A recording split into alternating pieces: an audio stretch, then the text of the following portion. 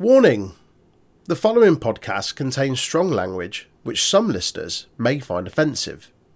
If you do, up yours! That's only if you don't listen to the podcast. Otherwise, not up yours. News team, assemble!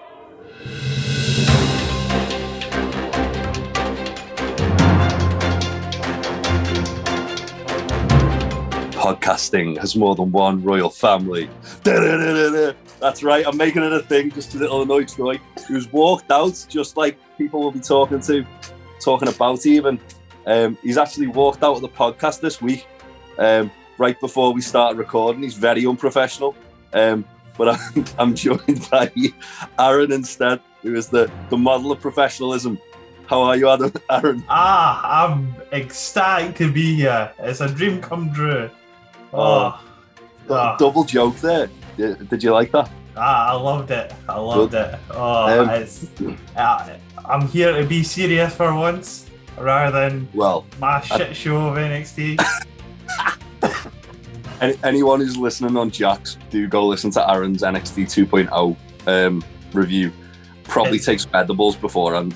Yeah, it's a lot different to this news podcast that we do and the W review. It's very different. A lot different to a lot of the other content we put out. Yeah. Right, well, should we just get straight into it? So, the big news thing that happened this week, Sasha Banks and Naomi walked out of Raw on Monday night.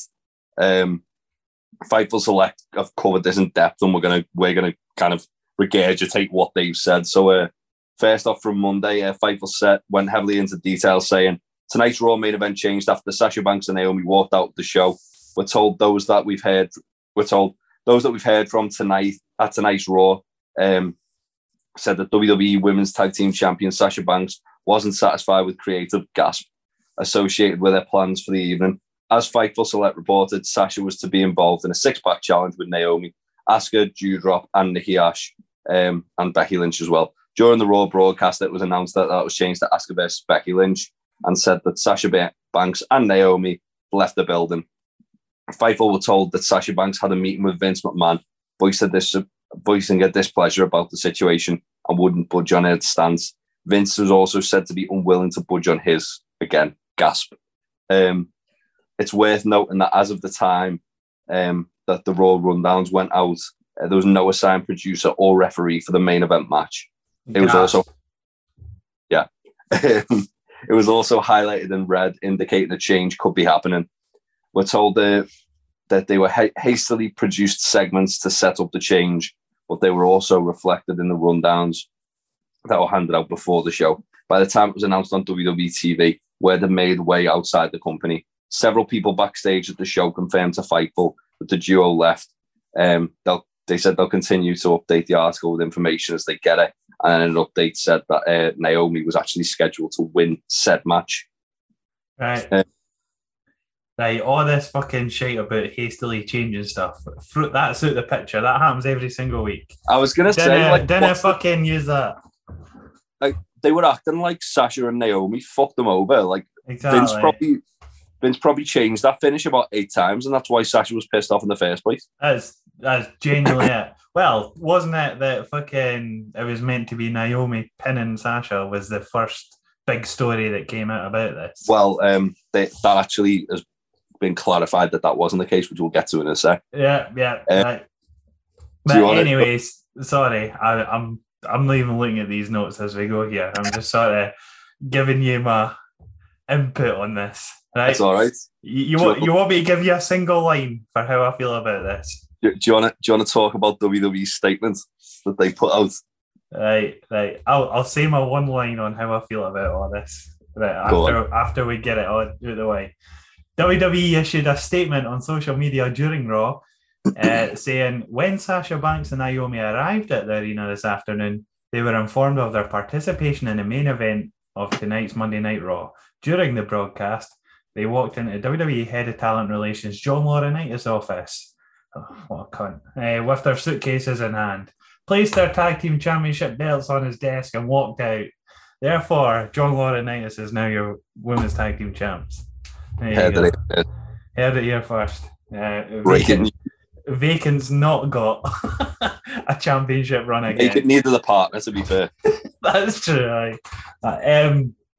They claimed they weren't respected enough as tag team champs. Who the fuck is Naomi and Banks? Let's be realistic. Those titles don't mean jack shit. Sorry, I keep interrupting these fucking... It's okay, mate. It's fine. You may as well just get how I feel about it as we go along here. And even though they had 8 hours to rehearse and construct their match, they claimed they were uncomfortable in the ring with 2 of their opponents, even though they'd had matches with those individuals in the past with no consequence. Monday Night Raw is a scripted live TV show whose characters are expected to perform the requirements of their contract. What's that term they like to use? Independent contractors. Yep, there you go. Shut your face, Vince. We regret we were unable to deliver as advertised tonight's main event. They also had Corey Graves label them as unprofessional on commentary, which is widely thought to have come straight from Vince. Of course it's coming straight from Vince. He's in his fucking ear all night. What's your view on Corey Graves labeling someone unprofessional? Corey Graves is a fucking wet wipe. Honestly. He is a tattooed wet wipe. Right. Oh, I love how this is going already. I'm so happy that you're covering. Yeah, so WWE taking the Stone Cold and CM Punk route of this and just bury it. Well, actually, no, Punk they buried after they'd fired them.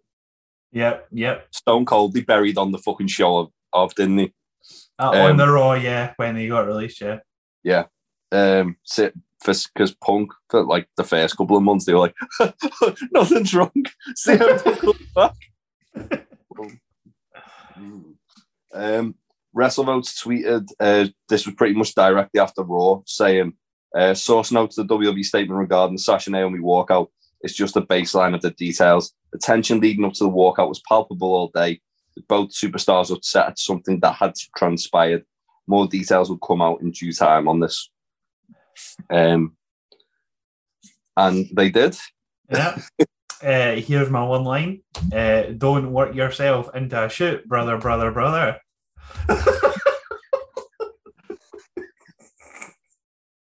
Don't work yourself into a shoot, brother. Oh, Jesus. Do you want to tell us what happened then next? Oh, fuck me. WrestleVotes tweeted, source note. Oh, we've done that bit. Oh, mate, I'm lost. Hold on. Like, Fightful Select bit underneath WrestleVotes. It's all over the place. Fightful Select gave an update on the situation shortly after. Those that we spoke to that worked on the match indicated that the match was to be constructed to not have Naomi interact with Sasha Banks or Doudrop coming in contact with Nikki Ash in the match itself. Okay. Why would Doudrop and coming in contact with Nikki Ash be an issue? Are they tag team? They teased being a tag team because they're both Scottish. Scottish! Of course they fucking are. Honestly. They're both girls from Scotland. Never change main roster, honestly. The working plan with the match was for Naomi to pin Nikki Ash, not Naomi pinning Sasha Banks as speculated. There goes my fucking saying it the window. There's your theory. There's my theory. Those close to the situation said that Naomi and Sasha Banks didn't claim that they didn't want to work with Becky or Asuka, though that was implied in WWE's statement, and those were the 2 women referenced. Instead, we're told Sasha Banks and Naomi were angling to work with Nikki Ash and Doudrop at the pay-per-view. I mean, quite fucking right if they're the only 2 teams on the fucking show. Would you not want to fight an actual team? Wouldn't you want to see them? And you're saying that? I'm saying that like that. You literally just said they were thrown together because they're Scottish like a couple of weeks back. What wouldn't you want to see them face the team of Natalya and Shayna Baszler? Shut up. Natalia's it. No, she's not in NXT. I don't need to see her again. It's fine. She'll be back. Oh, no, I hope no. She's at the way. Right. The talent themselves hadn't heard that Sasha and Naomi considered anyone unsafe until the statement was released. WWE talent also got in this statement in their internal talent relations app. Oh, they've got an app. Savvy. Yeah. Can we have our own app? Like just we've got like we've got many, don't we? we've got a group chat in a Discord server. I think that's about as fancy as we're getting, pal. Right, what pish is this app saying? I've lost where I am. Fuck me. Unprofessional here. It's disgusting. In regards to the pitch, the Nikki and Doudrop versus Banks and Naomi pay-per-view match was turned down, and there was a pitch to have them instead interfere in the Naomi versus Bianca Belair match on pay-per-view, which was also turned down. We're told that Banks and Naomi's issues largely were concerns about the direction of their tag team and the division as a whole. What fucking division? What division is she talking about? Hey, do you know those belts they've got? There isn't a division there. Don't worry about it. They'll just throw some teams together. We'll have like Shotzi and Liv Morgan or something like that. Fuck me. The thing is, right? NXT have women's tag titles, don't they? Yeah, they do. They get more fucking... They feel bigger than these main roster titles. Remember when they said they were going to defend the main roster ones on NXT? Nah, just give NXT the wrong, so it's developmental. And then, yeah, Vince didn't want any main roster people losing to NXT. Yeah, exactly. Yeah, I mean, it is in a very sorry state, isn't it? It's almost like they just made the belts because Sasha Banks was like pestering them. Sasha and Bayley cried about them 4 years ago. Oh, we need to get a women's tag division, even though there's actually about 20 women on the roster. But at the time, they had much more depth in the women's division. And then released half of them. They've just sacked half of them, yeah. Yeah. So, yeah, moving on. More details broke on Fightful Select on Tuesday evening, saying, contrary to other reports, it was reiterated to us by numerous sources close to the situation that while Naomi was scheduled to win, she was not to pin Sasha Banks as the match was pitched to the talent involved. In fact, according to those close to the match, it was being planned so Naomi and Banks were not supposed to attack each other during the laid-out match, which was the same for another tag team in the match, Doudrop and Nikki Ash. Naomi was set to win on Raw, then lose to Bianca Belair at Hell in a Cell. Based on WWE's statement, it appeared that Naomi and Sasha Banks felt uncomfortable or unsafe working with two of the four women, which hadn't made it back to the talent themselves. Oh, we've already said this. To the contrary, they were told that the issue was about creatives around the tag team titles, and those being de-emphasized in the following weeks, with no laid-out follow-up after Hell in a Cell. Sasha Banks and Naomi have been vocal about developing more stories within the tag team division. Interestingly enough, we're told that heading out of the weekend, a singles match was actually originally scheduled before it was changed to a six-pack challenge. There were several segments planned for the night show to set it up. When Sasha Banks and Naomi left, Vince was made aware of Gorilla that happened, and a segment was set up for Becky Lynch and Adam Pearce to turn their match into a singles. The six-way was scheduled to go 3 segments, the longest of anything on Raw. We're told that Vince decided to reference the incident and was feeding lines throughout the night. Gasp. Where are we? Though we can't be sure which lines directly came from him. Yeah, we can. Yeah, we definitely can. Corey, like they're unprofessional. Unprofessional, or I can't even remember what else. I'm saying I can't remember. I did not watch Raw. No, I didn't. I don't watch the clips. I see Cody shows up with a countdown now. Cody countdown, mate. It's like Cody countdown. Kids fucking love the Cody countdown. Oh, That's Ryan loves it when he's playing Monopoly and got it on in the background. Got it on in the background. Aye, that's he likes the Cody countdown because it means you can stop paying attention to Monopoly and then look at the. Yeah. If he listens to this, he's gonna fucking kill me for that. He won't listen to this. Too busy watching Raw. There wasn't any heat we heard on anyone delivering the lines, as it was widely considered they were just doing their job, type of thing from those they spoke to. Pete Williams and Kenny Dykstra ended up being the producers for Becky Lynch and Asuka, though we can't confirm if it was scheduled for the six-pack challenge. Dykstra ended up as a producer. That's been a while. He's gosh. Apparently he's good as a producer, according to what people have said. I love that's your takeaway from that. I feel like we've spoke about Back to Naomi for ages, so we've changed it to Kenny Dykstra now. Yeah. There was actually no producer listed internally for the six-way heading into the show, though Molly Holly was listed in other reports as relaying information between the two sides. She was tasked with actually producing the Alexa Bliss versus Sonya Deville match. To establish this, there is zero confirmation that any of these producers specifically had conflict with Naomi or Sasha Banks, despite rumors online. There are many producers backstage in WWE. The situation was so hastily changing that there was no producer or referee internally listed on many of the revised run sheets.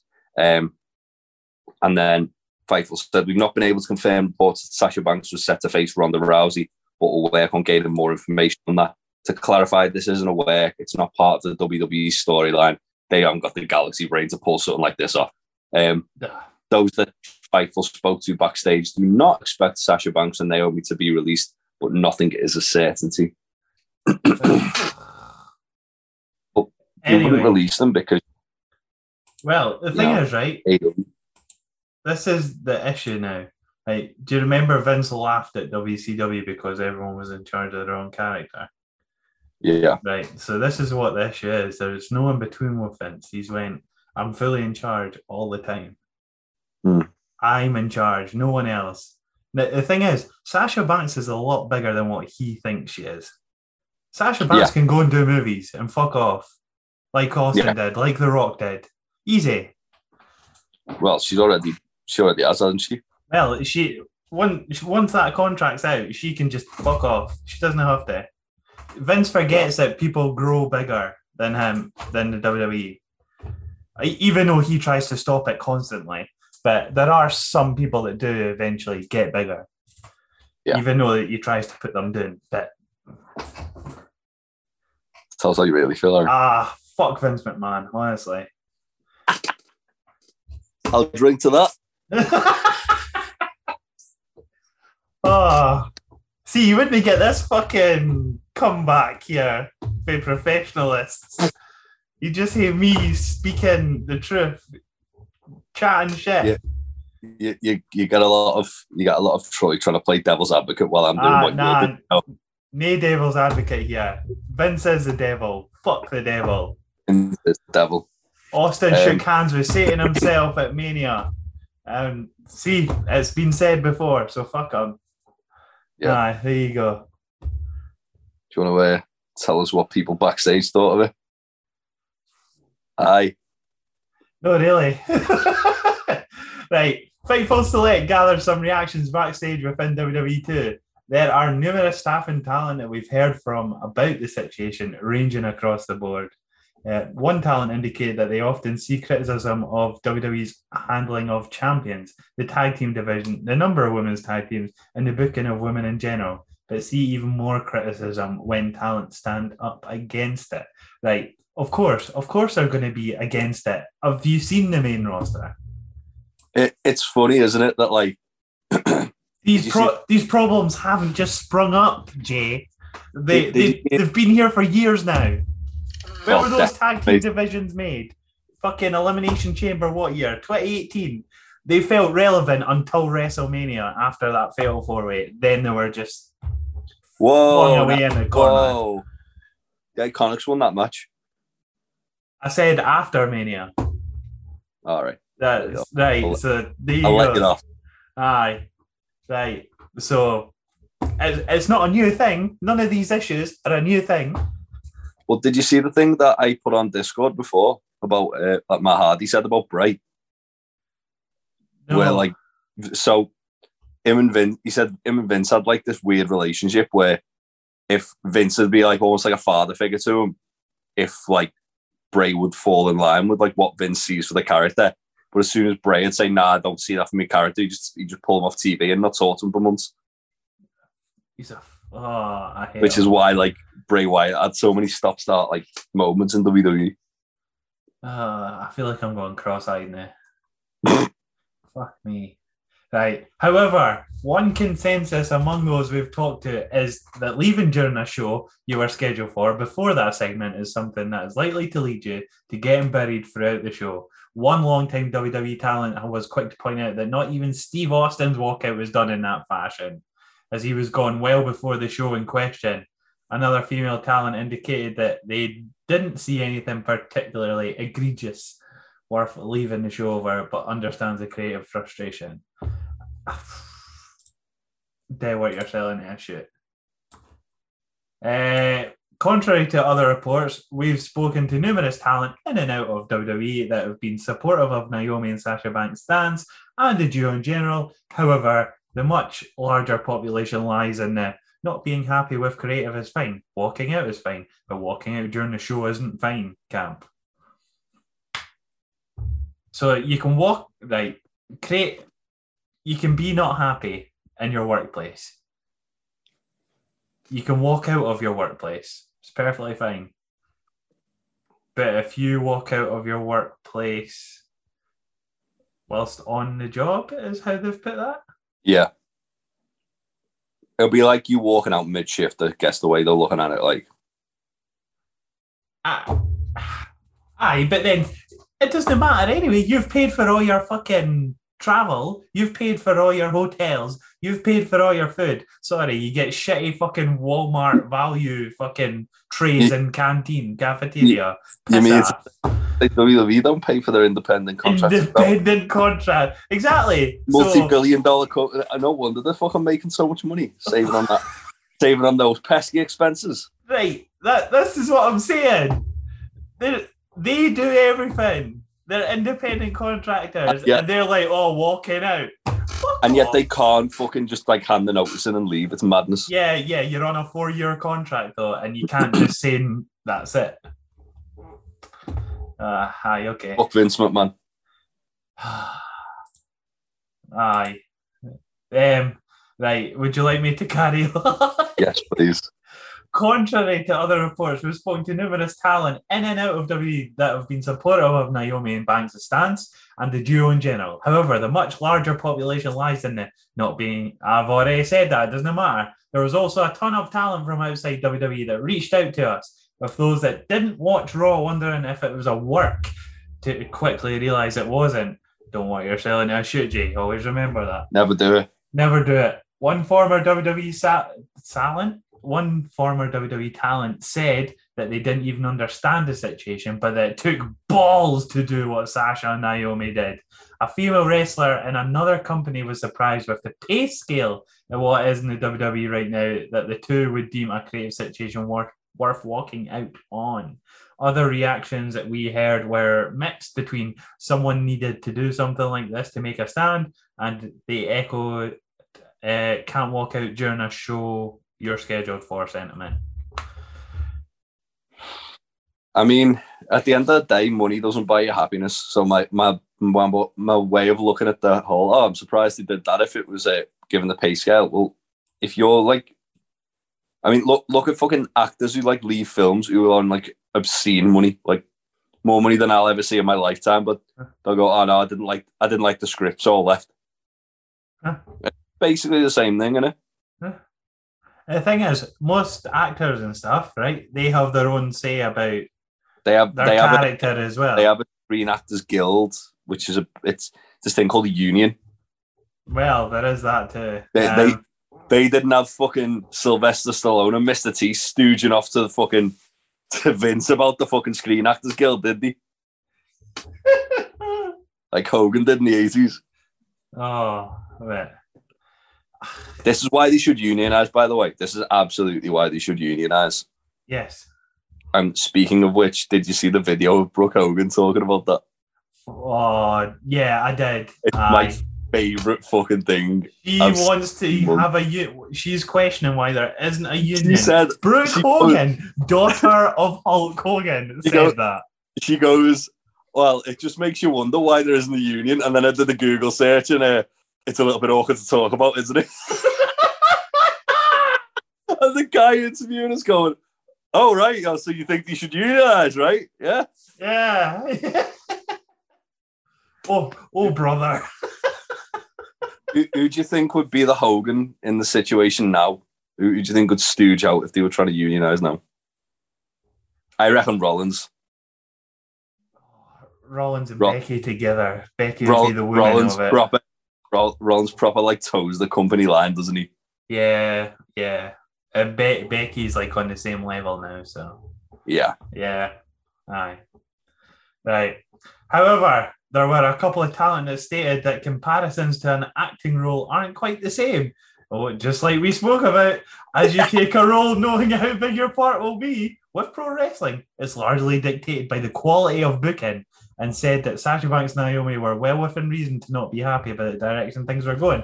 Again, if you're playing the character, you should, in theory, get a say of what happens with said character. Because if you're like becoming that character and you're embodying it and it's your job, you might like go, okay, well, I feel like this is more the direction I'd go, assuming that role. Yeah, you don't go in all guns blazing being a dick about it. Yeah, like it's not like Tom Holland like goes into fucking like Spider-Man like tapings and like or readings or whatever and goes, oh no, Spider-Man wouldn't do that. Like he'd probably do more like this because he knows like the character well enough and that. But at the same time, like especially with more so with Sasha Banks than Naomi now, because Sasha's like pretty much had this gimmick since like NXT. Hey, like your gimmick is just you turned up to 11, as they say, but you don't get a say in said character. God, I'd hate to meet that's a bit of a dark and light side of the moon, is it? No. Yeah. Two complete opposites, but it's the same. It's fine. Yeah, but like the thing is, like as you say, with like they'll know the character better than Vince will. Like Sasha's been doing that character for like almost a decade. Yeah. Like she's had that character since NXT. Yeah. They've not really changed it much at all. No, she's always been. She's always been like that. She's just sort of like different like shades of grey of where she is on like the heel to face spectrum. Yeah. So you'd like for them to kind of like go, oh yeah, we want this. It does seem a bit weird to treat it like that. Well, I don't know anymore. Yeah. We will all get through this together. Don't worry. In regards to reports of Sasha Banks not being liked backstage, nah, I've never heard that before. We have heard from several talent that things had seemed to have eased up in that regard in recent months. One talent said they were surprised that reports of that nature hadn't emerged prior, with another saying that she'd been far more outgoing since her return. It's almost like she realised she's bigger than WWE now. What would the... Nah, no. Well, one staff member who said that, while they'd not had positive experiences with Banks in the past, they understood why she walked out during the show. They noted that once 8 p.m. rolled around, she wasn't going to be able to speak with Vince McMahon, which knew she wasn't going to work the match. So therefore, there was no need to stick around. Which, fair. That's like me going into work, right? Now, say I finish about half 2.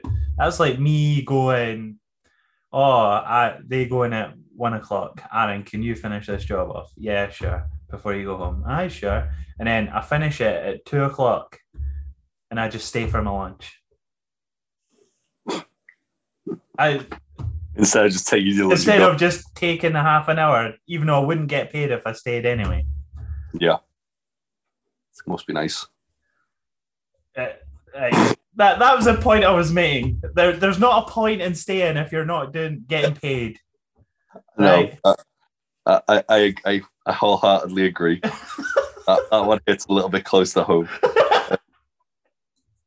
Yeah, Jay. I hope you've learned from this. Yeah. Oh yeah, I have.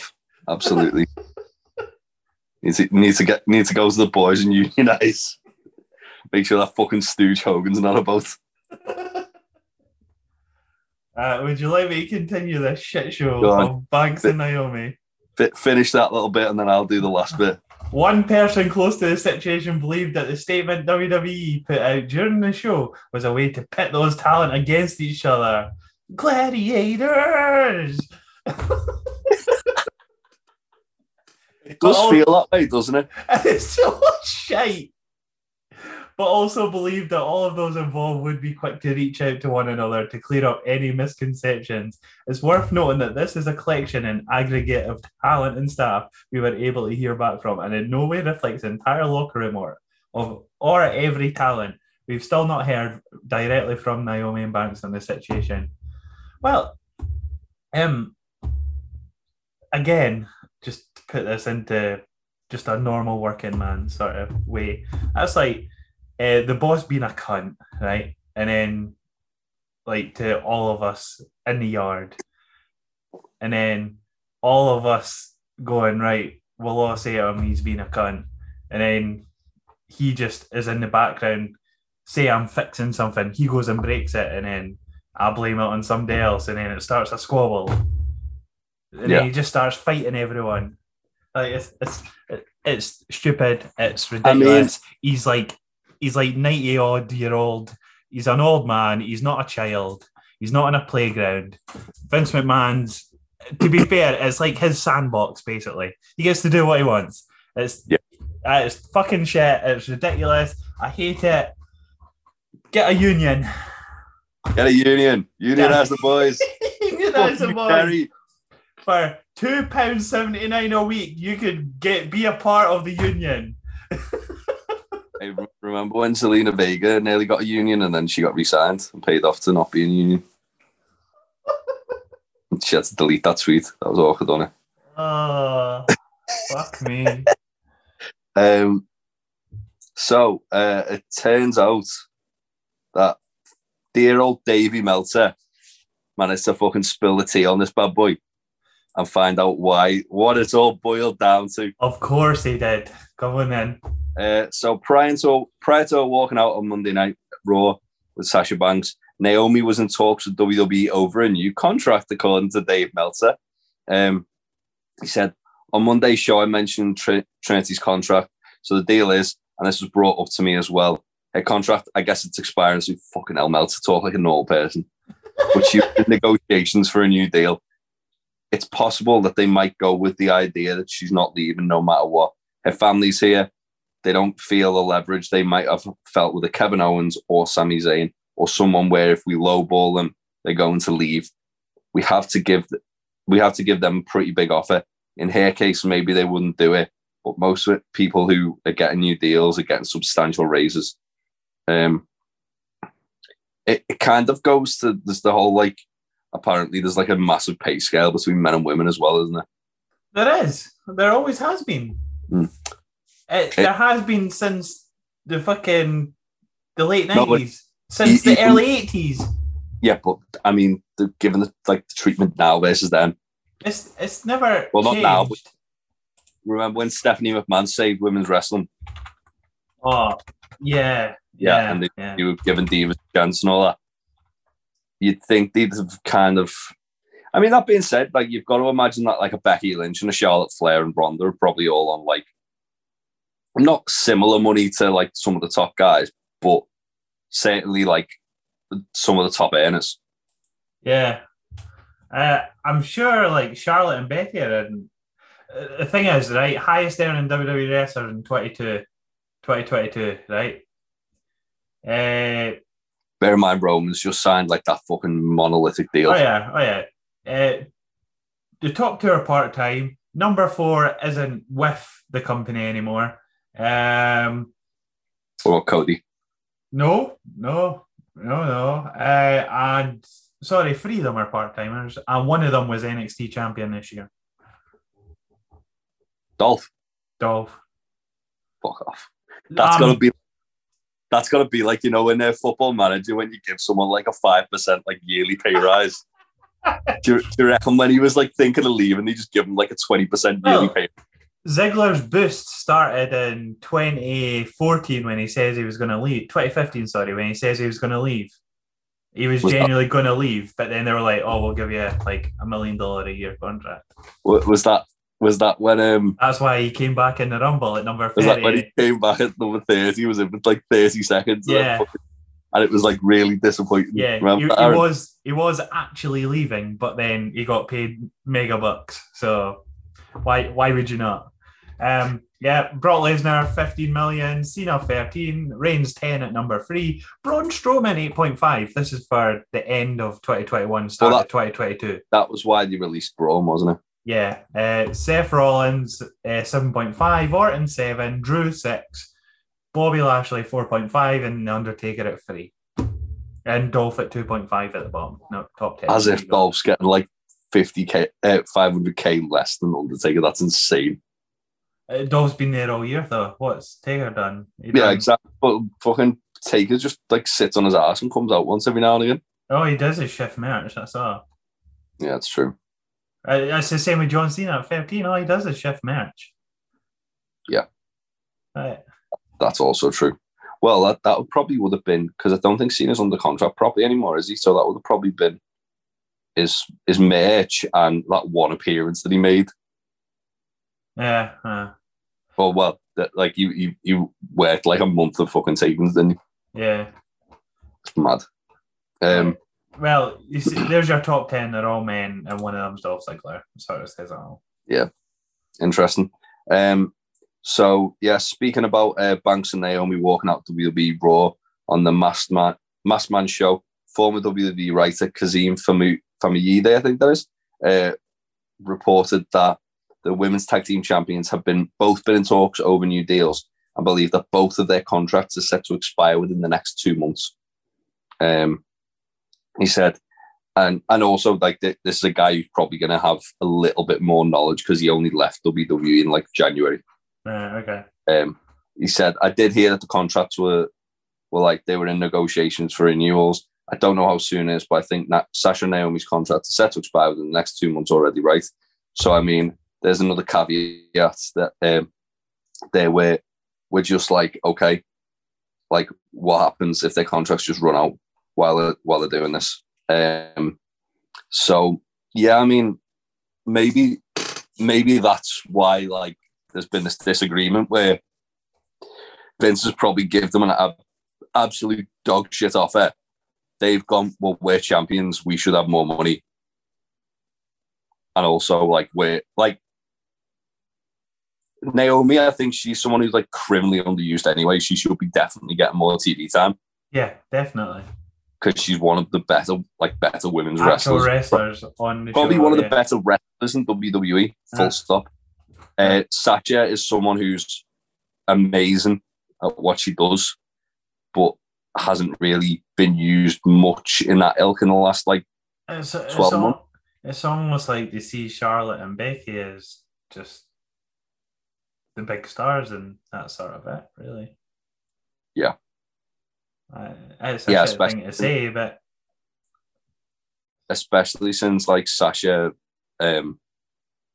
since Sasha dropped the title to Bianca at Mania last year, she's what she done. Yeah, she buggered off to do something that wasn't sports entertainment, and then came back and just. She came back for a few. Naomi got injured. Yeah. Not Naomi, sorry, Bianca. It's because I've said fucking Naomi's name that much. I know. Yeah, she came back for the feud with Bianca at SummerSlam, replaced by Becky because she got hurt. And then she had the match with Bianca again a month later, but it was overshadowed by Becky and Charlotte. Yep. Of course it was. Why wouldn't it be? As was that style at the time. Yeah. Do you want to continue? Yeah, and then the final bit finally on we've got through it together, everyone. It's fine. The final bit on Sasha and Naomi walking out to break down the week's events. During the May 20th episode of SmackDown, Michael Cole announced that the WWE Tag Team Champions had been suspended indefinitely, and a future tournament will crown new champions. He also used the phrase "they let us all down," which, I mean, have you seen Pat McAfee's reaction to that? Right, WWE put the video on YouTube. After this, go watch it. Pat McAfee's reaction is fucking gold because he's like, he looks shocked, like genuinely shocked. He's just sat there quiet, letting Maggle talk. He looks genuinely shocked by that statement, and he kind of shakes his head. They let us all down. On live, fuck off.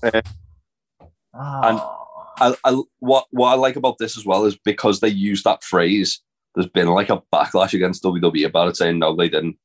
Like, they didn't let anyone know. So yeah, moving on to the next little bit. Sasha and Naomi have yet to issue a statement on the issue. Matters continue to escalate, however, as both Banks and Naomi have had all of their merchandise pulled from the WWE shop website, and further action seems to have been taken as the official WWE Facebook pages for both have been deleted as well. And if you search on the platform, the message reads, "This content isn't available right now. When this happens, it's usually because the owner only shared it with a small group of people, changed who could see it, or it's been deleted." It was also... Right, quick update. I'm doing it right now. Sasha Banks in the shop. Sorry, nothing found for Sasha Banks. There you go. It's still a thing. It was also detected by fans online that Banks and Naomi have been removed from WWE's intro as well. So they've been full on like given like at this point they're getting given like the CM Punk treatment of just unpersoning. You were just a character. You're not a real human being. Although that being said, I do recall when Punk walked out, they were still selling his merch.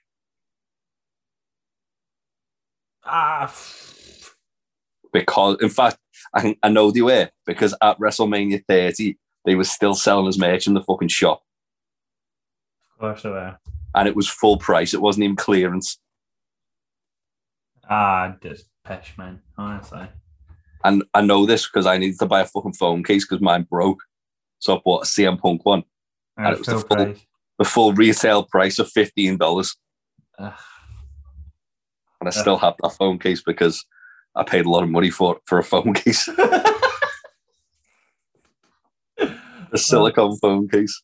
But yeah, I mean, this is just... Like, the thing is, which baffles me in this whole situation, is how can WWE think they're going to come out this looking good? Vinnie Mac doesn't give a fuck. I keep telling you this. I know, but like, it's like whenever anything like this happens, and Dan from Sweet Chinwag podcast on Discord goes, "You're the industry leader. What are you doing?" It's true. They are. There's a reason. There's a fucking people usually retire at like 65, 70-year-old. There's a reason for it. They start getting a bit doolally in heed. He was already doolally in heed years back. Before he hit 65. Yeah, he's a fucking walking up there for CTE, mate. He had a match this year at WrestleMania, which was 3 minutes long, but when I was watching it live, it didn't feel like 3 minutes. It felt like a fucking eternity. It felt like a genuine 15-minute match, and I was absolutely crying. Do you know how many beers I had in that entire match? 3. Yeah. 1 per minute. Yeah, genuinely. I was just like, make it stop. I needed to stop. Yeah, it's mad, isn't it? That, like, as we say, they're like an industry leader, multi-billion-dollar company, but every now and again, those carny roots just start showing. Honestly, it's ridiculous.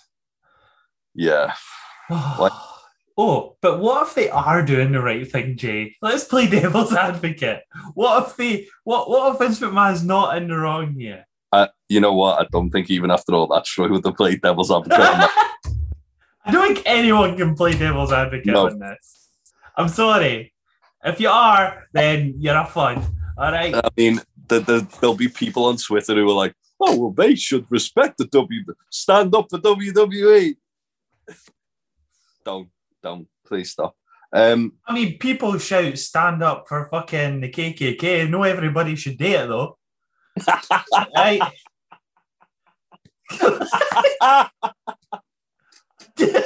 Jesus Christ, that's where you went. Hey, I could have came out. I would have said I could have came out with a lot worse, but I don't think I could have. I think KKK is the peak. You set that bar pretty fucking high for bad people. Shall we move on to speak of another bad person? Oh look! It's got McMahon as a surname, right? On Thursday, Stephanie McMahon revealed she will be taking a leave of absence on Twitter. She says on the tweet, "As of tomorrow, I am taking a leave of absence from the majority of my responsibilities at WWE. WWE is a lifetime legacy for me, and I look forward to returning to the company that I love after taking this time to focus on my family." So Triple H is going for a fourth pair now. Probably. Hey, speaking of like carnyism and like cults and shit. Remember when Stephanie compared 9/11 to the steroid trial? You didn't worry about that. Oh, 2000 on national television. 2001 is a great year, I tell you. Oh, absolute fucking fever dream, isn't it? Oh, anyway, we're not here to talk about that, honestly.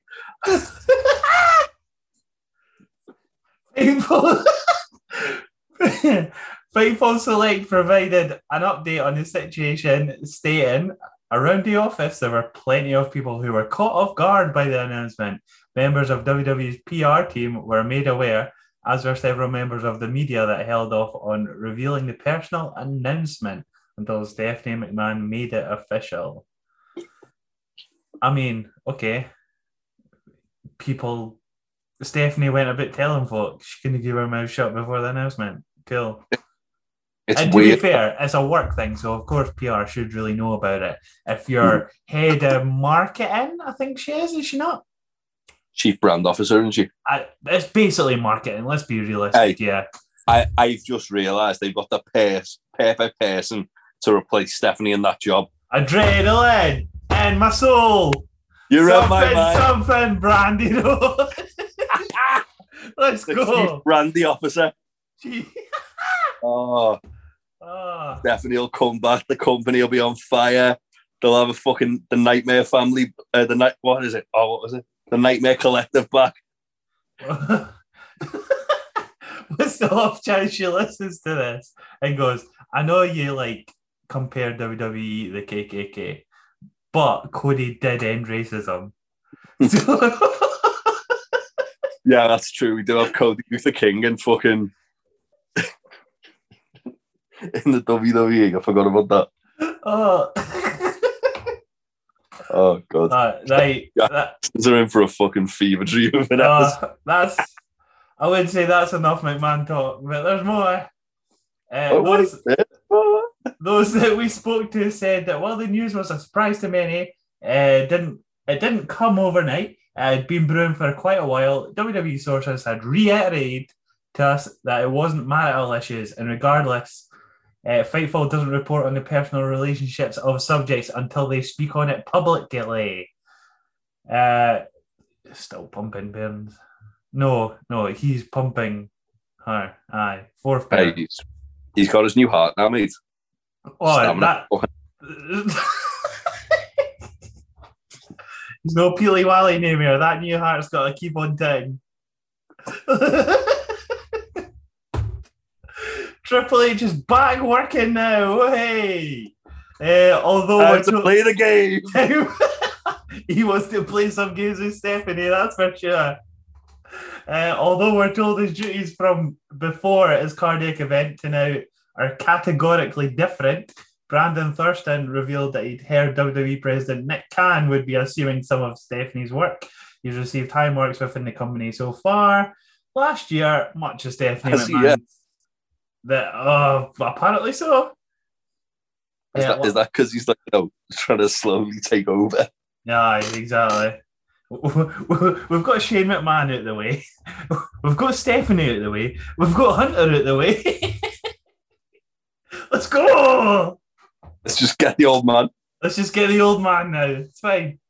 Last year, much of Stephanie's team that she worked with directly was dismantled during rounds of office layoffs. Those that we spoke to who worked directly with Stephanie spoke highly of her and said they enjoyed their time there. One said they weren't surprised by her decision, but didn't have any reason behind it. It was reiterated to us from WWE sources that Stephanie remains a part of the WWE family and they expect her back eventually. Of course, she's a McMahon. They didn't leave. Yeah, I mean, Shane did. He went to China for a bit and then he still came back, didn't he? He still ended up coming back.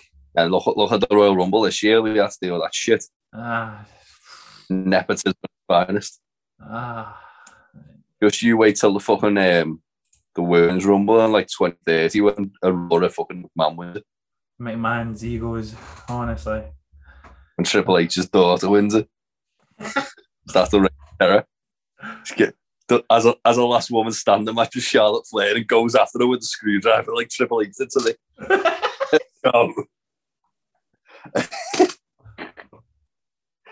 Moving on anyway.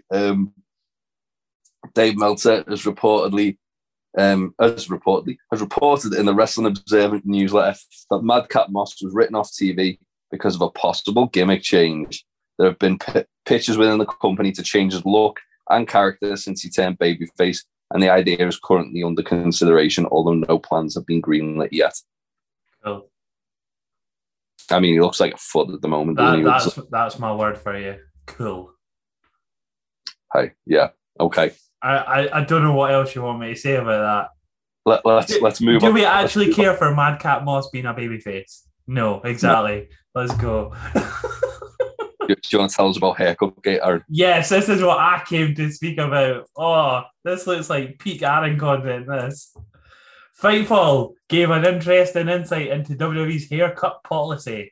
It states, if haircuts are outlawed, only outlaws get haircuts. WWE sent out a list of male talent approved to get haircuts at WWE TV this weekend. The list pretty quickly moved to former talent who informed Fightful of it. We were able to quickly confirm the news. The email indicates that other male talent need to do their grooming before coming to TV on Raw. AJ Styles, Bobby Lashley, Cody Rhodes, Damian Priest, Dolph Ziggler, Edge, Finn Balor, Kevin Owens, Miz, Randy Orton, Riddle, Seth frickin' Rollins, Drew McIntyre, Corbin, the Usos, Kofi Kingston, Madcap Moss, Paul Heyman, Ricochet, Roman Reigns, Sami Zayn, Sheamus, and Xavier Woods. We aren't sure what brought upon the list, but an interesting omission is that of Theory. Talent we've spoken to say he's often has unique designs done nearly weekly. We've not been told of any limitations of female talent, and obviously this doesn't mean they can't get haircuts in general. We're sure Omos and Apollo Crews are gutted by the news. I mean, it's mad, isn't it? There's always the story of like if they want to like get like a haircut or something, they have to get it approved. You have to approve it. If they want a new tattoo, they've got to get it approved. But also, like, why are Bobby Lashley and Baron Corbin on the list of approved people to get their haircuts? Because if they grow their hair out, then they're not bald, which is what they've always been, or what? No, I mean at TV, because they'll probably just do that anyway, because otherwise they'll look like a dipshit. Yeah. A couple of them, like, they probably do anyway. They probably look after themselves anyway. This is like, everyone with long hair, they can't cut it off. Everyone that's bald, they have to stay bald. They can't have stubbly bits. Saying that, do you remember Tommaso Ciampa when he showed up at Valentine's Day Massacre? And it looked like he had a bit of a drinking problem. Actually, it looked like he'd been out of the bender the night before till closing time. It looked like Baron Corbin through the fucking sad comb there. Everyone else is in there, short hair, that they've probably just got to get done in their style constantly. Paul Heyman. Sami Zayn doesn't get his haircut. His looks like a fucking shit. Like, just he doesn't care for it at all. But that's what they're saying. Like, he's got scruffy, so they want him to stay scruffy. That's his character. Cool, right? Yeah, Heyman's a weird one, isn't it? Yeah, Heyman's a weird. to be fair, it's signature now, that awful do. So it makes sense. But then at least he's not at the ponytail anymore. That is very true. Coming out the hat, yeah. No thanks. Yeah. Right, moving on. Speaking of people who got their haircut this week, Edge got his haircut, didn't he? Writing in the Wrestling Observer newsletter, Dave Meltzer said the following: as it turns out, even though he did not get recommendations from people in NXT, Parker Boudreaux, aka Haaland, have been handpicked by Edge to be the fourth person in Judgment Day. Ringside News reported it, and they were told that it was supposed to be a major secret, so it must be true. And that Edge had told very few, and he was one of the few who knew. They even because kept Edge it from, made it up. That's why. Yeah, they even kept it from Parker Boudreaux, but it is accurate. The only thing that they were told as to why it didn't happen is that the company found out something about Boudreaux that made the decision based on that. The other reason is because the feeling in NXT that he had stopped improving and he got a tag of getting hair too much early on. I mean, it's always been a thing of that. That's why he got released. 9 months. Exactly. That's why he got released, was the whole, oh yeah, he's not improving, so we're bidding him off. Because it really is developmental now. If you don't improve, you're out. Yeah, but even then, like they've got like the probation period of like 90 days, which is ridiculous because something like it's not like you're training for a new job when you can go, oh yeah, it normally would take you like 6 months to train. It's like something where it's like a complete new skill set, isn't it? Yeah. So, fuck knows. They're a bunch of carnies. A final positive one for WWE, because I'm sick of talking about McMahon's and I'm sick of talking about Sasha Banks and Naomi. I've had enough. We're about to talk about one of your mates. Xavier Woods announced that Battle of the Brand is back on the Up, Up, Down, Down YouTube channel. Tyler Breeze will return as Xavier Woods' opponent. He will. That is one of the only, like, when Up, Up, Down, Down started, I watched them all, and then the only series I actually stuck to is the Battle of the Brands one. So I fell off when he started doing like loads of live streams for it. Doing the watching, like, the pay-per-views. Like 4 hour episodes, and couldn't deal with it. But they'd sometimes, it was pay-per-views, but then they'd sometimes do it for like just normal episodes as well. Yeah. It'd be a bit hard to kind of like follow. But I am very excited about that. Glad Up, Down, Down is back, and I hope that Woods has got his next new contract. Yeah, fair. Two contract Woods, like two contract Cutler. Shall we talk about some AEW and ROH now? So yeah, Fightful Select have given an update on the MJF AEW situation, including debunking a few rumors. Your best mate, Aaron? My best mate, MJF. Known pauper, MJF. In a follow-up to the MJF AEW story, we've learned more. Thus far, we've not heard any outright negotiations. Easy for me to say. Between the two sides, we haven't heard of a specific contract being offered to MJF or MJF angling for anything in particular. Anything else implying otherwise seems to be conjecture at this point.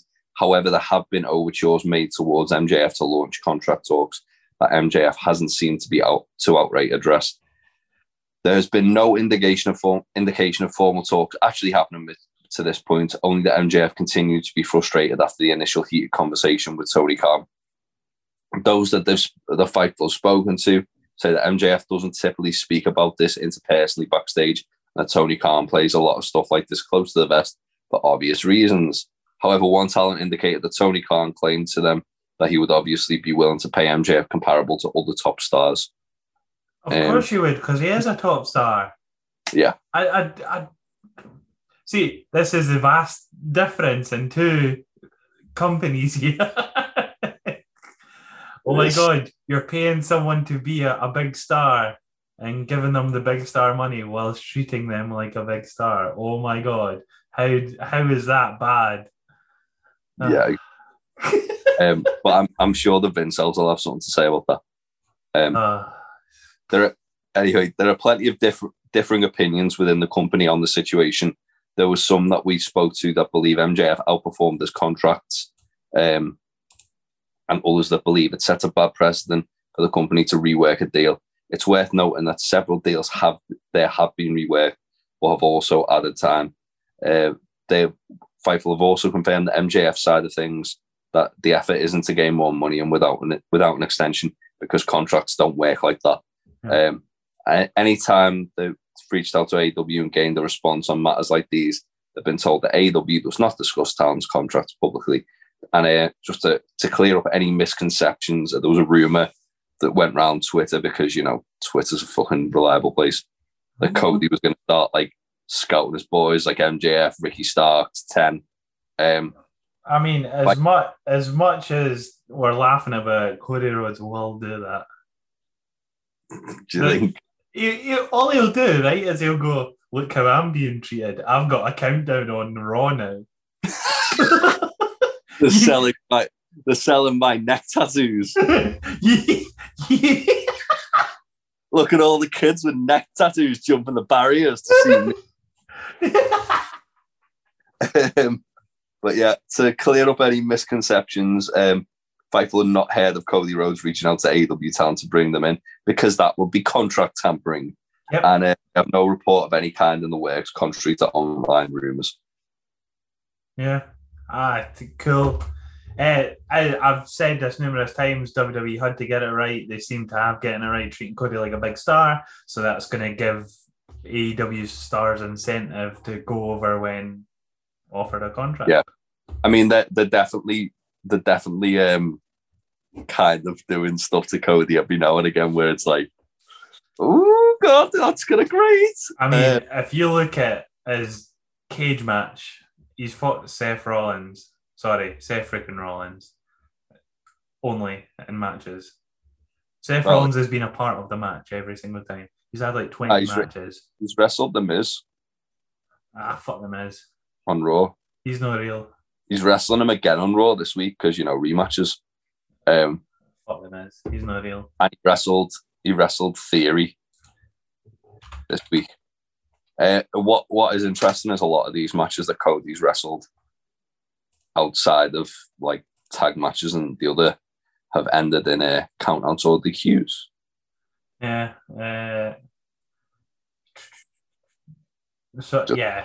One is The Miz. And he's wrestling The Miz again on Raw this week. One's The Miz, one's Theory. 1, 2, 3, 4, 5, 6, 7, 8, 9, 10, 11, 12, 13, 14, 15, 16 are Cody versus Seth, or Cody and Seth against each other in a tag match. Is that including house shows? Including house shows and everything else. But if you include house shows, the only other two are Kevin Owens in dark matches. That's it. I think he did wrestle him on TV. Sorry, one TV, one dark. Yeah, one dark. Yeah, but yeah. So out of your 20 matches, 16 of them have included Seth Rollins. Fun. Yeah. Yeah. Do you want to move on to talk about one of your other friends? Right, on the latest episode of Grilling JR, Jim Ross announced that he had signed a contract extension with AEW. Ross noted that the deal was for a year and a half. I don't think I've made this announcement yet. I signed an extension with AEW not too long ago. I appreciate Tony Khan's confidence and his willingness to keep me on the team and contribute.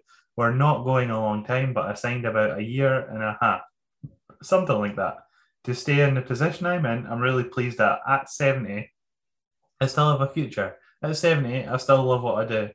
Anybody that says you're too old, fuck yourself, he said.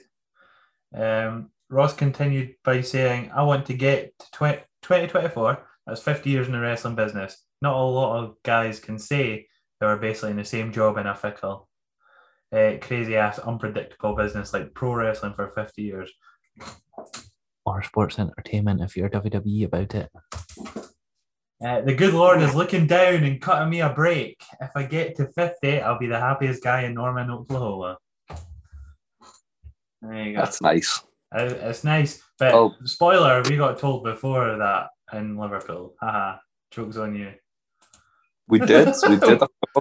We did.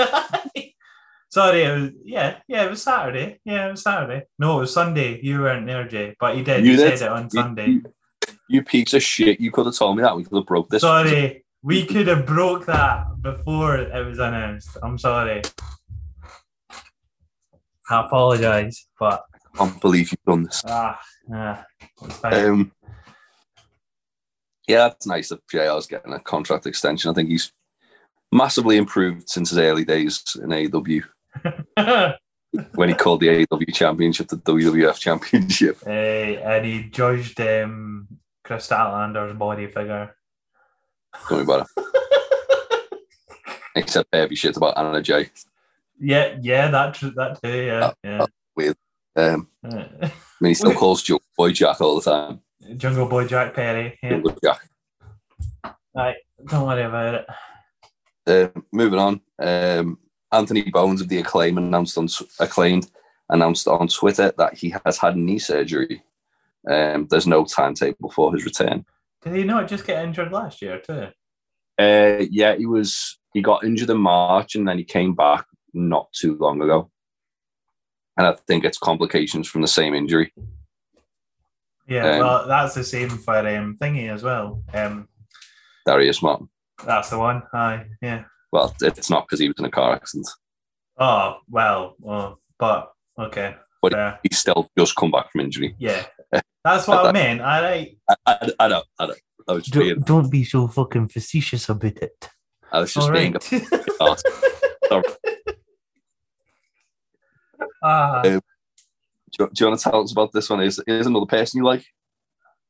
Yeah, fucking Johnny Game Changer. Let's go. Whoa. Call him by his proper name.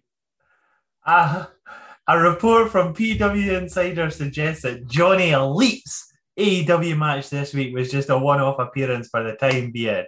I mean, if it wasn't, we would have seen Johnny Elite as All Elite or Johnny as All Elite. We would have seen it.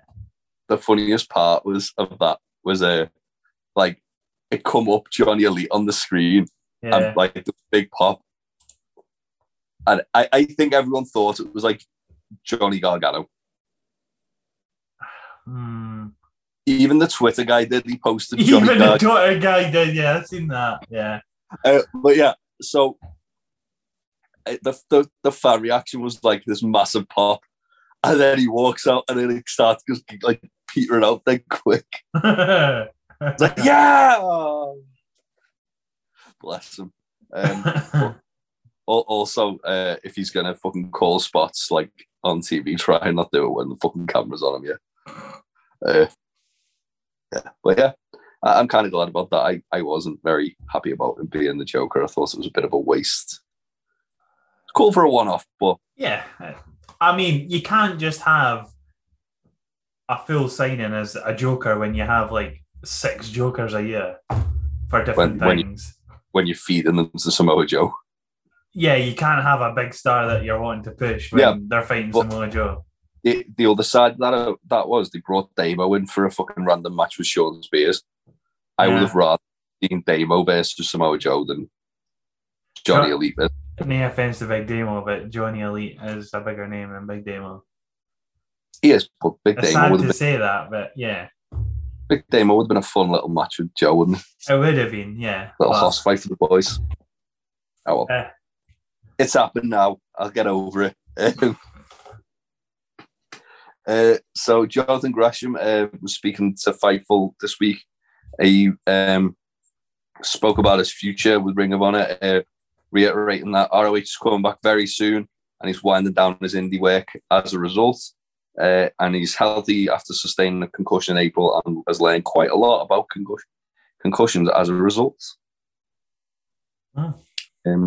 He's also been pulled from his last Impact appearance, which makes me think that maybe there's going to be an announcement, Double or Nothing, about him being full signed. Well, no, they've kind of already announced that, but about ROH. Yeah. Maybe. Next up, AEW filed a trademark for Blood Moon Rising to be used as a pay-per-view/TV event. Spoiler, this Eclipse Overnight happened May 15th and 16th this year, so it's already happened, so they're too late. It's What are you talking about? Blood Moon. It doesn't happen very often. It's already happened this year. What if it's a debut of Ember Moon? What, for a pay-per-view, for a full pay-per-view TV no, event? it'll probably be like, you know, the way like the special TV episodes. Battle for the belts and all that shit. Yeah, Oh, probably. no, spring break and all that. No. That was an Bash Come on, at the mate. beach. beach break. Beach break. I'm so lost.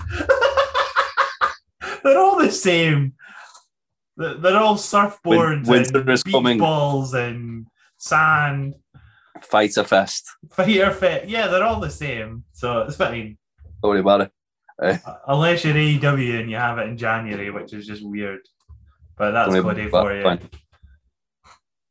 Fine, don't worry about Don't worry about it. it. CBS announced the new slate of content. Yesterday it was now, and with that came the first trailer for a show called East New York. In the trailer, Miro is playing Nikolai Dushkin, he can be seen in a few shots. And in his only dialogue, he's asking for a lawyer, potentially hinting at the fact that he will be playing a criminal type character. I mean, he's not going to play a fucking nerd with glasses speaking like this with a lisp on, is he, when he's a big horse boy? Why not? Could be like Arnold Schwarzenegger in Twins. Oh. Where he's like the big hoss, but he's still smart. Be like the Incredible Hulk, Professor Hulk. Professor Hulk. I mean, it seems like he's probably going to be playing a Russian gangster, doesn't it? Yeah, it's even though he's Bulgarian, but it's fine. Don't worry about it. You don't worry about that. Next up, PW Insider states that Kenny Omega has been backstage for several weeks and has been working on behind-the-scenes matters, as well as reportedly having a hand in booking matches for AEW Women's Division. I mean, not going to lie, was he already doing that? He was, but I think it's more because he's like been taking time off because he's been injured. Fair. Dave Meltzer indicated Kenny is nowhere near ready to return to the ring, but alluded that he may be wrestling in AAA in October this year, at this year's third Triple Mania event against AAA Mega Champion Vikingo. How can you have 3 Triple Mania events? It's the 30th anniversary, so they're doing 3. And it's Triple Mania, so they're going 3. I mean, better be better than their usual Triple Mania. Too big for just 3 nights, Aaron. Aye, kill. Riveting. Shall we do some Double or Nothing predictions before we wrap up the AEW portion of the news? As a man who hasn't watched AEW for 2-3 weeks now, this could be fun. Don't worry about it; it'll be fun. So first off, we'll address the rumoured matchups. In fact, no, we'll do them at the end. So the main event is AEW World Heavyweight Champion Adam Page defending against CM Punk. CM Punk ain't losing. He's winning that world Phil's title. winning that belt, isn't he? Phil's winning that title. Pepsi Man's there. No chill, Phil's winning that belt so you can do Punk Carter. Pepsi Man's there to show that only cowboys drink Coca-Cola. He's here to show the world. He's here to show the world. Come on, bring it on. AEW World Women's Champion Thunder Rosa is defending against Serena Deeb. Rosa's probably winning that. Yep, I'd agree with you on that. Thunder Rosa. In an Anarchy in the Arena match. What's that? It's basically Stadium Stampede. Right. But it's not not in a stadium, it's in an arena. Well, not a cinematic match as well. Oh, okay. Basically going to just be like a no-holds-barred. A street fight, yeah. Right, yeah. John Moxley, Bryan Danielson, Eddie Kingston, Santana and Ortiz are taking on the Jericho Appreciation Society, which is the team of Chris Jericho, Daniel Garcia, Daddy Magic, Matt Menard, Cool Hand, Angelo Parker, and Jake Hager. I think that probably the faces win that. Yeah, Team Moxley. Yeah. Wardlow versus MJF. If Wardlow wins, he gets released from his contract by MJF. But if he loses, he can never sign a contract for AEW.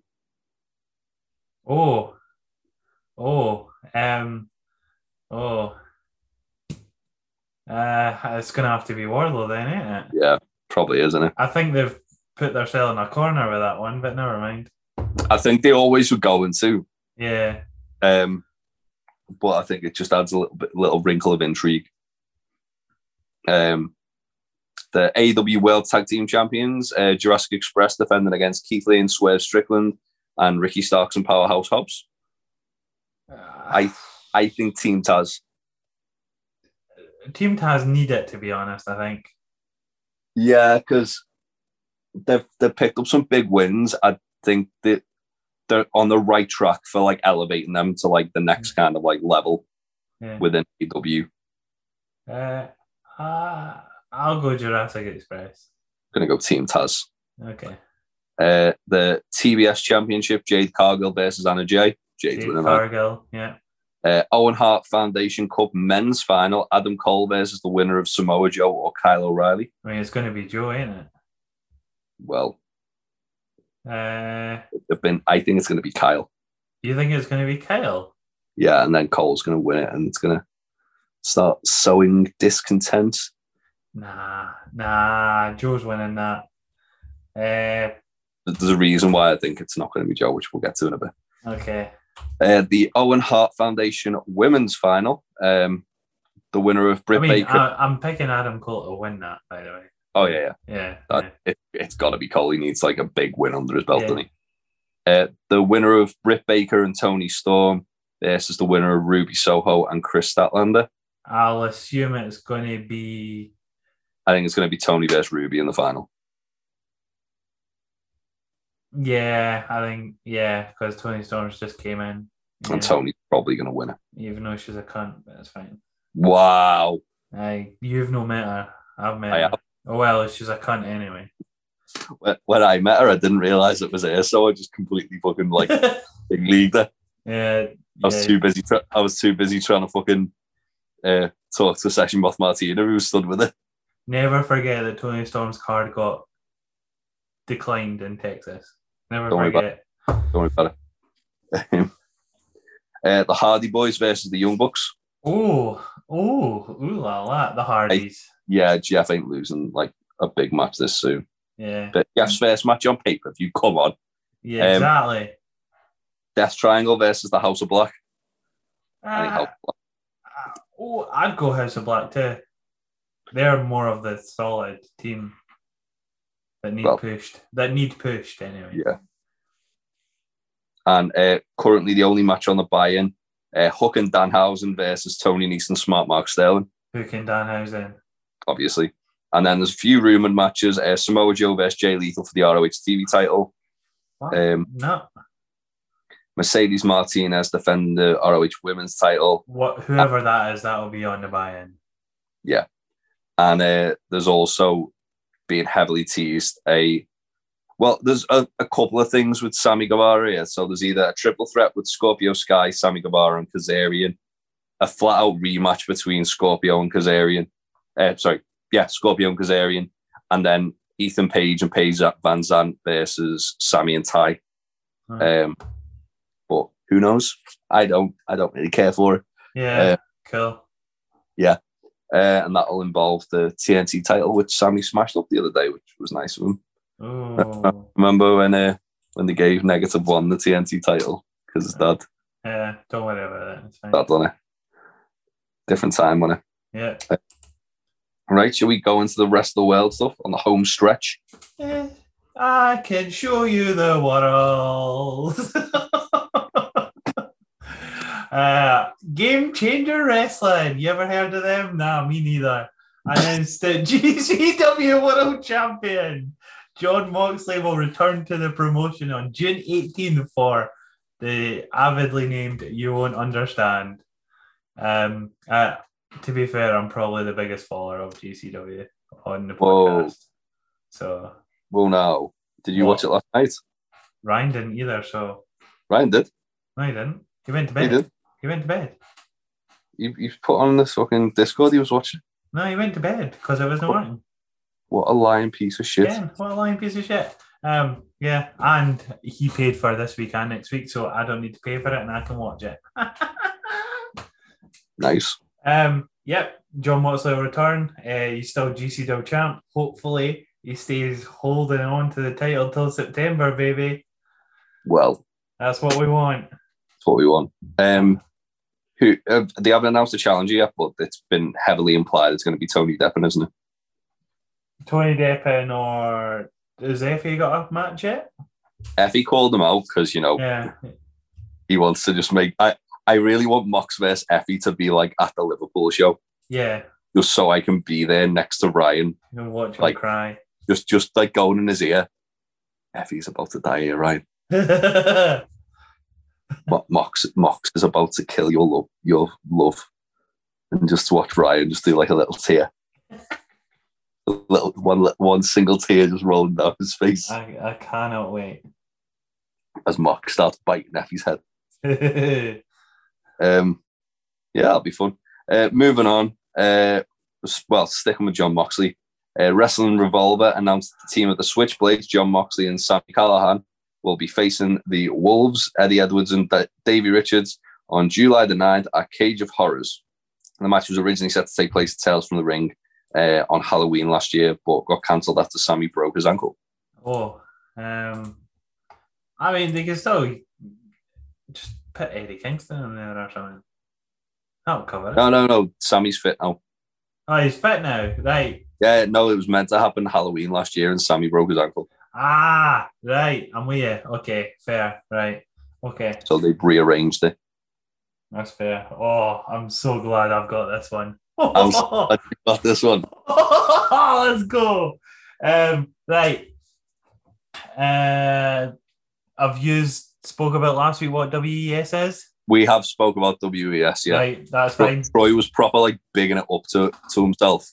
Nah. And now we've got I can't believe it's not 5-star wrestling. It's all about those international imports, baby. I tell you. This would have been laughed out of the UK before the pandemic, wouldn't it? Yeah. You know, when like there was the boom period again. Yeah. Man, no times change. Right. WES, it's the authors are paying, it's their company. They're in charge. They've got a full card for their first show. We'll go from the bottom up. Jonathan Coachman and Matt Raywalt will be commentating. It's all right, but Matt Raywalt's a good commentator. How much? He's like this generation's Matt Striker. Yeah, fine commentator. Yep. Wouldn't want to listen to him all the time, but if he's there, I like that. If the commentary didn't reek of WWE releases, well, wait till you hear the actual card. Dirty Dango versus Levi Valenzuela Jr., which is what? Fandango versus No Way Jose. This better up stuff. Mike Bennett versus Biff Busick. What? Right. Why is what's probably going to be the best match on the card on the pre-show? It's not about match quality. It's about how big you are. Yeah. Oh. Dean Mutare versus Lindsay Dorado, which is Mojo Rawley versus Lindsay Dorado. See, you can play this whole card on 2K19 if you really wanted to. This is literally like someone's been playing universe mode and just put it on random. Women's World Tag Team Championship. Madison Rain. Is Madison Rain, yeah? Madison Rain and Tennille Dashwood versus Deonna Purrazzo and Chelsea Green. That's like, the Community Creations one. Just gets a couple of creator wrestlers that have just been dumped in there. Yeah. Oh shit, we forgot to sign women. We forgot to put women on the match card. We'll just throw them We on forgot then. about women in the game. Yeah. Triple threat match. Killer Cross versus Samurai Del Sol versus Jonah, which is Karrion Cross versus Kalisto versus Bronson Reed. Yeah, there you go. It took a while to get in my head there. Hey, I tell you what, one of these things is not like the other, isn't it? Oh, this is ridiculous. World Tag Team Championships. The owners, the Legion of Pain. Oh. Definitely not putting two names together. Definitely not. With Paul Ellering. What a surprise, eh? Versus Blake and Macklin, which are the Forgotten Sons. The Forgotten Sons, but not the KKK one. Or thankfully not with Jackson Riker. not with abortion things. Yeah. Don't worry about it. Don't worry about it. Women's World Championship, Lena Fanene versus CJ Perry. Fuck me. You've got Deonna Purrazzo on that card. You've got Chelsea Green and Tennille Dashwood. And you're putting that over the women's title. You take the piss. Oh, God. Aaron, are you okay, mate? They don't see how well that match went for them for like 6 months. Do you reckon it's going to be a tables match? Oh. Do you reckon it'll be a tables match? Yeah, fuck him. Oh, that's stupid. Whatever. And then the main event, two big boys for the world title. Adam the Titan Share has Braun Strowman versus Alistair Overeem. That guy who beat Brock Lesnar once, and that's his claim. Sorry, he's a former world champ too. But yeah, he also not even like that long ago, like last August, made some really homophobic remarks about wrestling, and just saying that he did. And now he's made event in a wrestling card for a world championship. Alistair Overeem doesn't mate. Wrestling. Does anything come up? Does Overeem have a glass chin? Yes. Right. Anyway, Hold on. I found it. Alistair Overeem, who once trashed lame, stupid pro wrestling, is now a pro wrestler. Well, from one person who's tried to reform and become a pro wrestler to another who's tried to reform and remain a pro wrestler, let's talk about Tessa Blanchard. For fuck's sake. Good job, I'm covering this one, isn't it? Fightful gave an update on the Tessa Blanchard WOW situation. For those who don't know, WOW is Women of Wrestling. Tessa Blanchard was announced as like the kind of main star, and she had a falling out with them because, of course, she did. Tessa Blanchard. Gasp. So, yeah, they said Tessa is not figured in WOW's plans, although we haven't been told officially she's been fired. Fightful first learned about issues between Tessa Blanchard and WOW mid-April, but those we've spoken to indicated they'd witnessed friction as far back as January. Specifically, we were told that Tessa Blanchard was livid that a planned January tryout was cancelled by CBS due to COVID, with David McLean getting the finger pointed at him. The tryout had been advertised, and from Blanchard's side was said to have been believed they could have done a tryout via Zoom or at any isolated school, but the situation wasted a lot of money. For those, but before you carry on, so okay, the tryout stopped because of COVID, right? Yeah.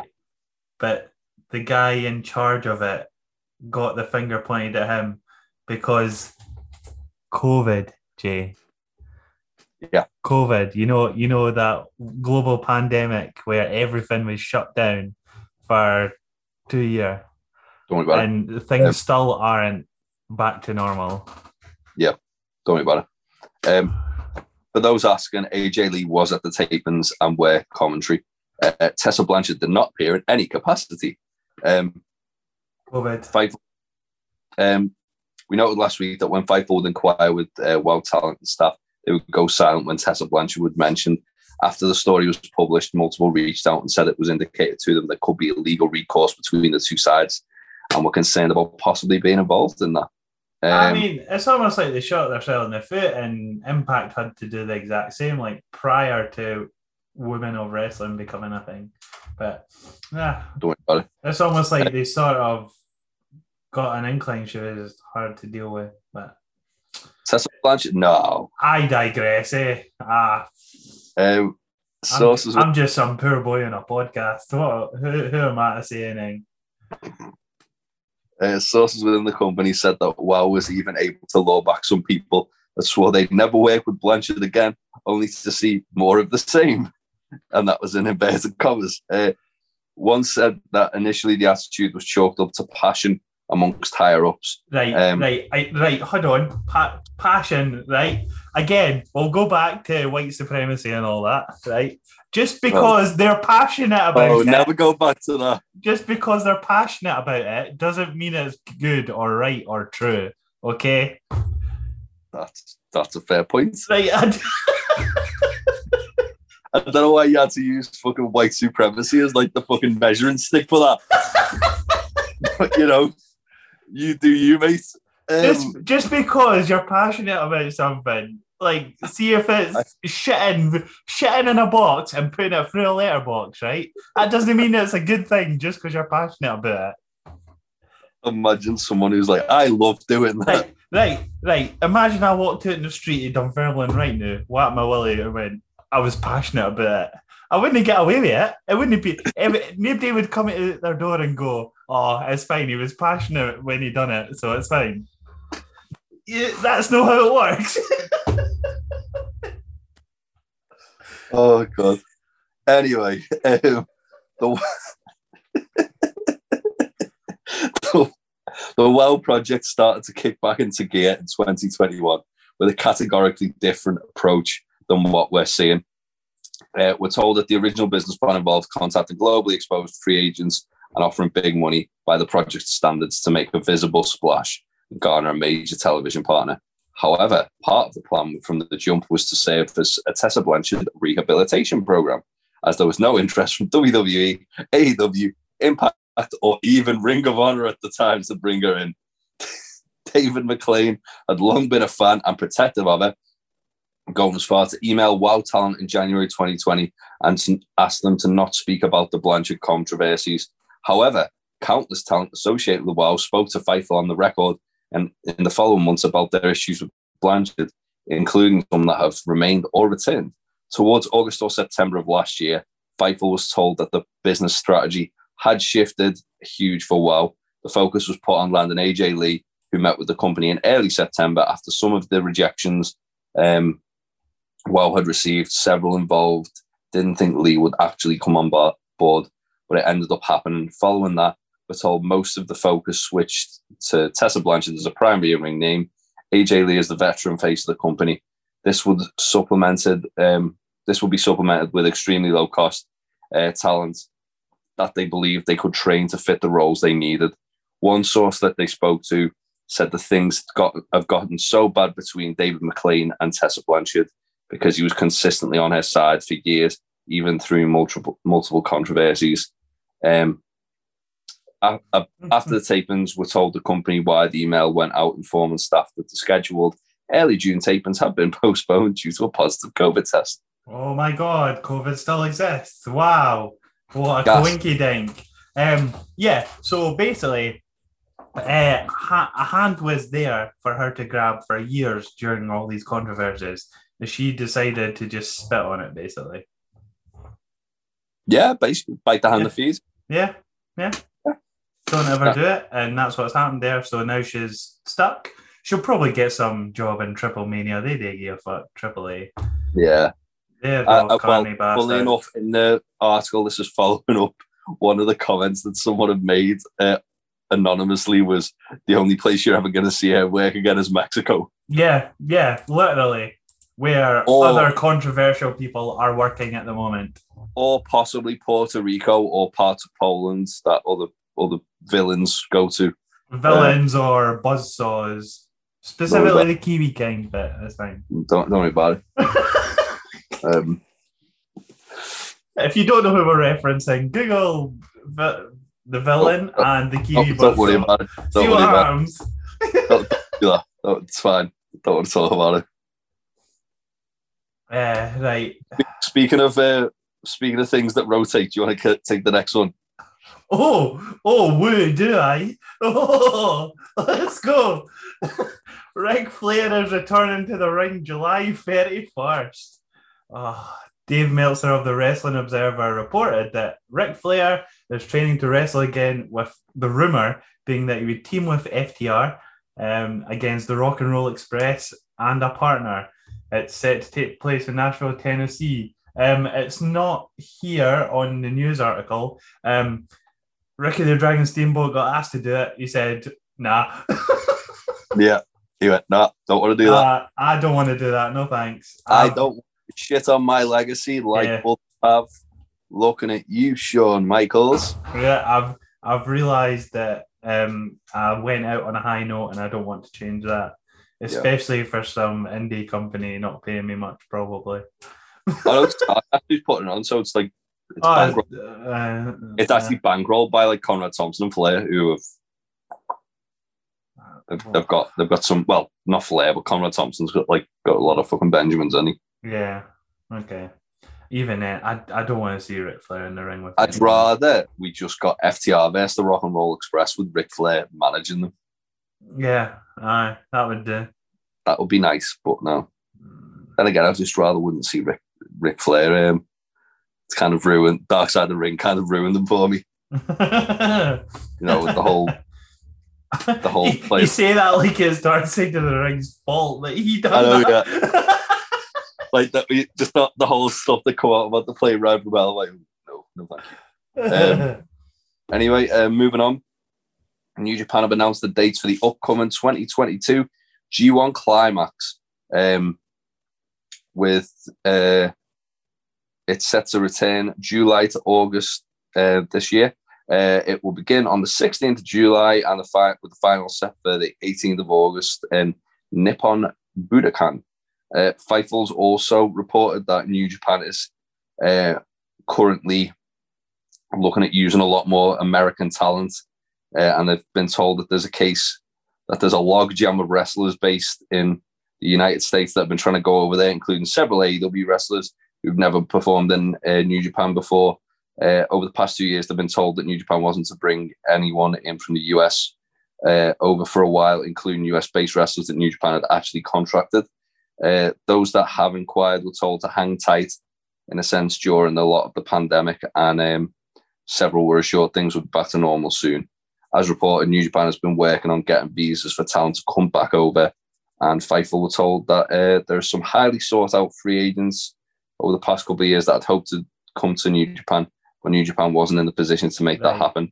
Get all your shite like Yoshihashi and Gedo and Yano out of there and pick the stars in. That? You know what, right? I'm just going to look at the... Best of the Super Juniors, there's still shite in there. I hate to say it, there's still... Super Juniors is a stacked lineup. But there's still shite in there, though. You could have had better people in there, easily. Yeah, but what I'm more concerned about, mate, is the fact that literally the only new name in Best of the Super Juniors who's doing remotely well at the moment. Granted, they've all only had 3 matches. The only new names are Ace Austin, Alex Zane, and El Lindemann. Everyone else is kind of like just still like middling about, and obviously that can change. But the tops, like your Takahashi, your Ishimori, El Fantasmo, El Desperado, people who've just kind of dominated that top, and they need to just take a punt and just change it up. Yeah. That being said, with a lot of like the American talent that's going to be coming through, anyone. Well, they did it with Moxley last year. He went on a winning streak until the end. So, anyone in the G1 that you'd like to see? I think the heavy favourite for everyone's Bryan Danielson. Yeah, I think that's a favourite for everyone. The whole thing last year, wasn't it, where is WWE met with New Japan so Danielson could be at the G1 so they could keep him around. Is there anyone a bit more outlandish that I would like to see? I'd like to see Timothy Thatcher in it. I think he'd have some fucking banging matches. I don't think there's really anyone I'd really thoroughly enjoy for 10 matches. I think it's Adam Cole would be good. There's a lot of people like Adam Cole that would be really good in it, but there's no one that... Owner or Brody King having a tear in it. Yeah, there's no one that stands out for me. Like, I really want to see them specifically in the G1. Yeah. So, I think Jay White's got like a foregone to win it anyway. I mean, you've still got Okada and Tanahashi in there, so... Yeah, but I think Jay White's probably going to like... Well, you know who it's not? Kota Ibushi. Go on, tell us why. Has he been on? Yeah. Dave Meltzer reported that Kota Ibushi is waiting to be released by New Japan now before he speaks out against them and is concerned about damage in the Japanese wrestling industry. So we were talking about this last week where Kota Ibushi made some very serious allegations towards... Oh boy, did he? And as a result of that, he kind of like got blacklisted by the whole Japanese wrestling scene because he like alluded that there was like Yakuza ties within New Japan. Even though everyone definitely knows that there is ties with the Yakuza in Japan. But it's fine. Don't even think the word Yakuza. Yakuza. Oh, fuck's sake, they're going to come for you. But, hey, Kota Ibushi, Yakuza, New Japan. Yakuza. New Japan, did you? New Japan. Oh, no. Why are you like this? I mean, I to be honest, I'd like to see Ibushi out of Japan anyway. I want to see him like somewhere else. Yeah, so do I. Like, seeing Get him in fucking Super Strong style. They've not announced all the fucking competitors for that yet. Yeah. Have him come back and fucking fire fireworks himself like last time he was in Progress. Just not wrestling don't worry about it. Cruiserweights. Well, no, it was worse than that. Who you wrestled in Progress last time, mate. Oh, right, okay. Don't worry about it. Anyway, moving on. PWG announced the card for their next show, 19, which will take place on the 3rd of July. And I'm very excited for this because this is a banger of a card. We've got Aramis versus Shane Haste, the former Slapjack. Starting off well. The fact that I had Shane Thorne in my head and you just went with Slapjack. Yeah, don't worry about it. I couldn't remember what his surname was. Jonah versus Kevin Blackwood. That'll be a fun one, won't it, mate? Yeah. Yuka Sakazaki versus Masha Slamovich. Rest in peace, Yuka Sakazaki. Yep. Jonathan Gresham versus Davey Richards. Your idea of hell, that one, innit? Yeah, do they not? They fight all the time. Why do we need to see that again? They haven't wrestled for a while, actually. I don't think. Nah. They've been on the same show. I don't think they've actually wrestled each other for a while. Yeah, this is where it gets exciting. Speedball Mike Bailey versus Buddy Matthews. Oh, knee drops and knees to the head constantly. Lots of knees, yes. The PWG World Tag Team Championships, the Kings of the Black Throne, Malachi Black and Brody King, defending against Aussie Open, Mark Davis and Kyle Fletcher. That'll be Steph. Yeah. That'll be a fun match. And in the main event, this is what I'm really excited for. Daniel Garcia defending the PWG World Championship against Konsuke Takeshita. Is this the guy that was on AEW the past couple of weeks? Yeah, from DDT. It was like, he's basically, he reminds me a lot of like a cross of Okada and Ibushi. Fair. Okay. Like he's got the finesse of Okada, but like the aerial ability of Ibushi. Yeah. And his finish is just a stiff knee to the face. It's beautiful. Fair. Yeah, that anything on there in particular you're looking forward to checking out? I think the obvious one there is Speedball and Buddy Matthews. is the one that, for me anyway, that's the... To be honest, there's not a bad match on that card. No, there's not. Really fucking stacked card. Yeah. I was talking to someone that like this morning about it. Actually, I think since PWG's like return show, this is probably the strongest like one-day card they put out. Yeah. It's a banging card, but the one that stands out is the Speedball and Buddy one for me anyway, definitely. It's just a shame we're not going to be able to watch it till like November. Yeah. And do you want me to cover the final one? A bit more my wheelhouse, or I'll do it. Progress Wrestling announced that the Progress World title is now vacant after the promotion stripped Jonathan Gresham of the title. Gresham was stripped after suffering a DQ loss to Gene Money at Progress Chapter 134, No Mountain High Enough.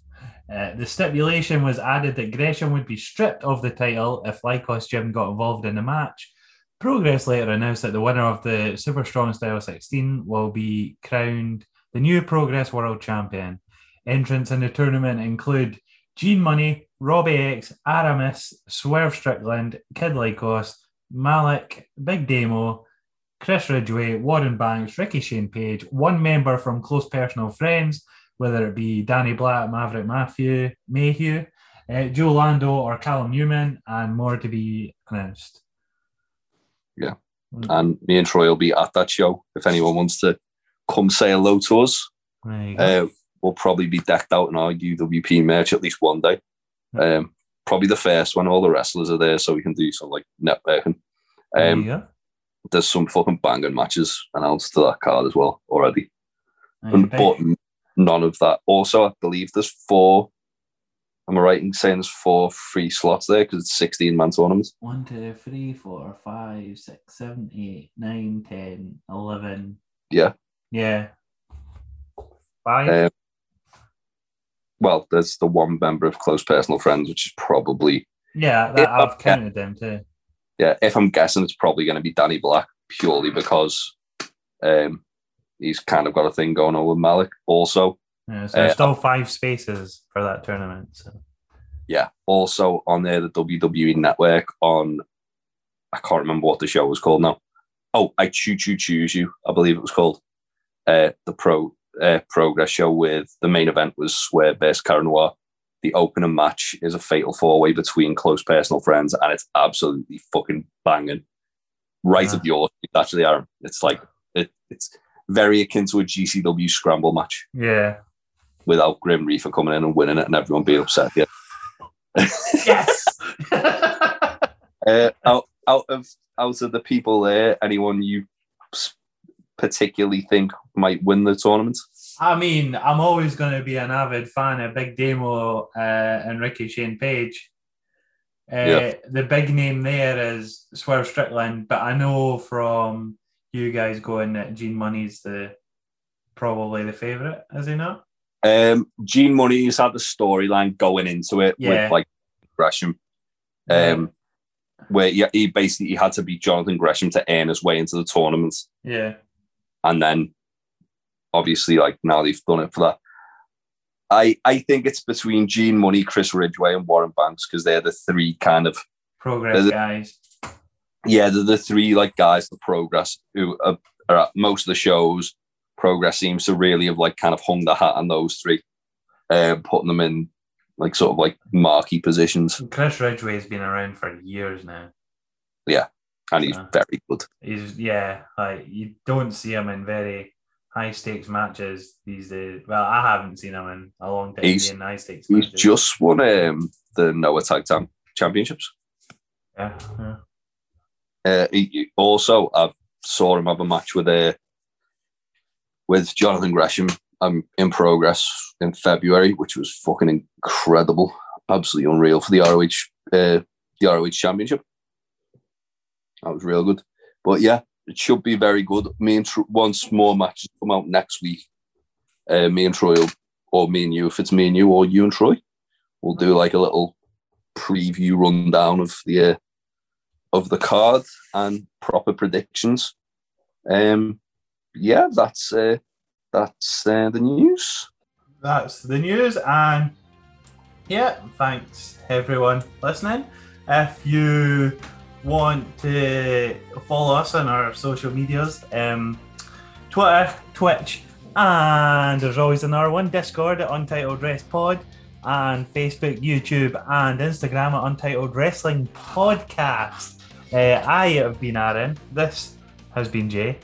That was the news. Remember, even though you're passionate about something, don't be a fucking dirty blurt or a silly racist. Bye! Bye! Hello, yes, Danhausen here. Danhausen has been summoned. You must love this podcast housing, the Untitled Wrestling Podcast housing.